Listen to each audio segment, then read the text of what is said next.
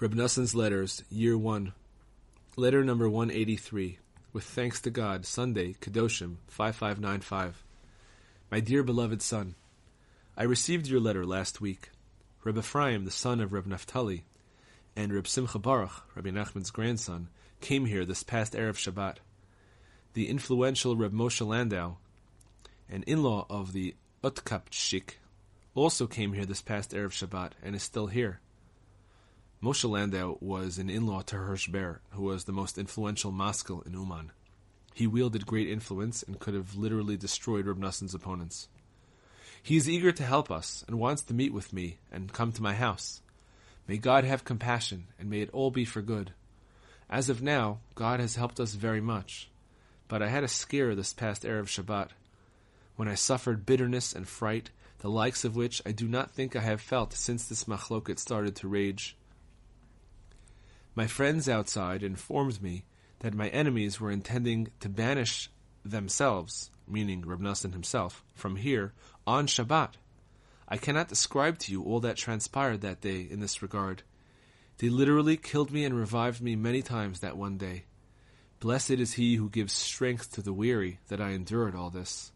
God helped me, and in pure simplicity I fortified myself with the fact that I was saved from opposing truth such as this, and that I also merited to write down the Rebbe's holy, awesome books of truth.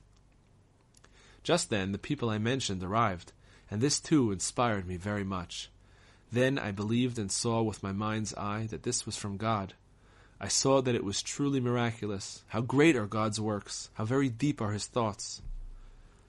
Reb Nachman of Teplik also came with her Reb Ephraim for Shabbat.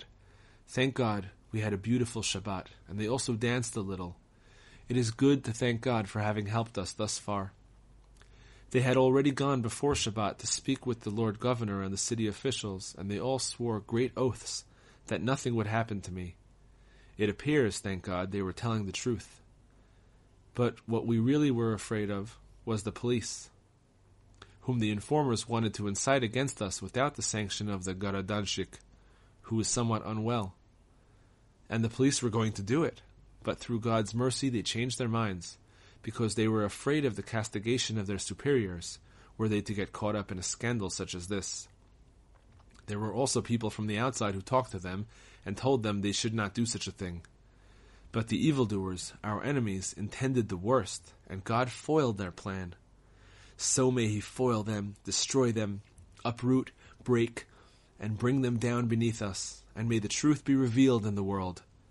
Be strong, my son, bring yourself to joy over God's salvation, and pray to Him concerning the future.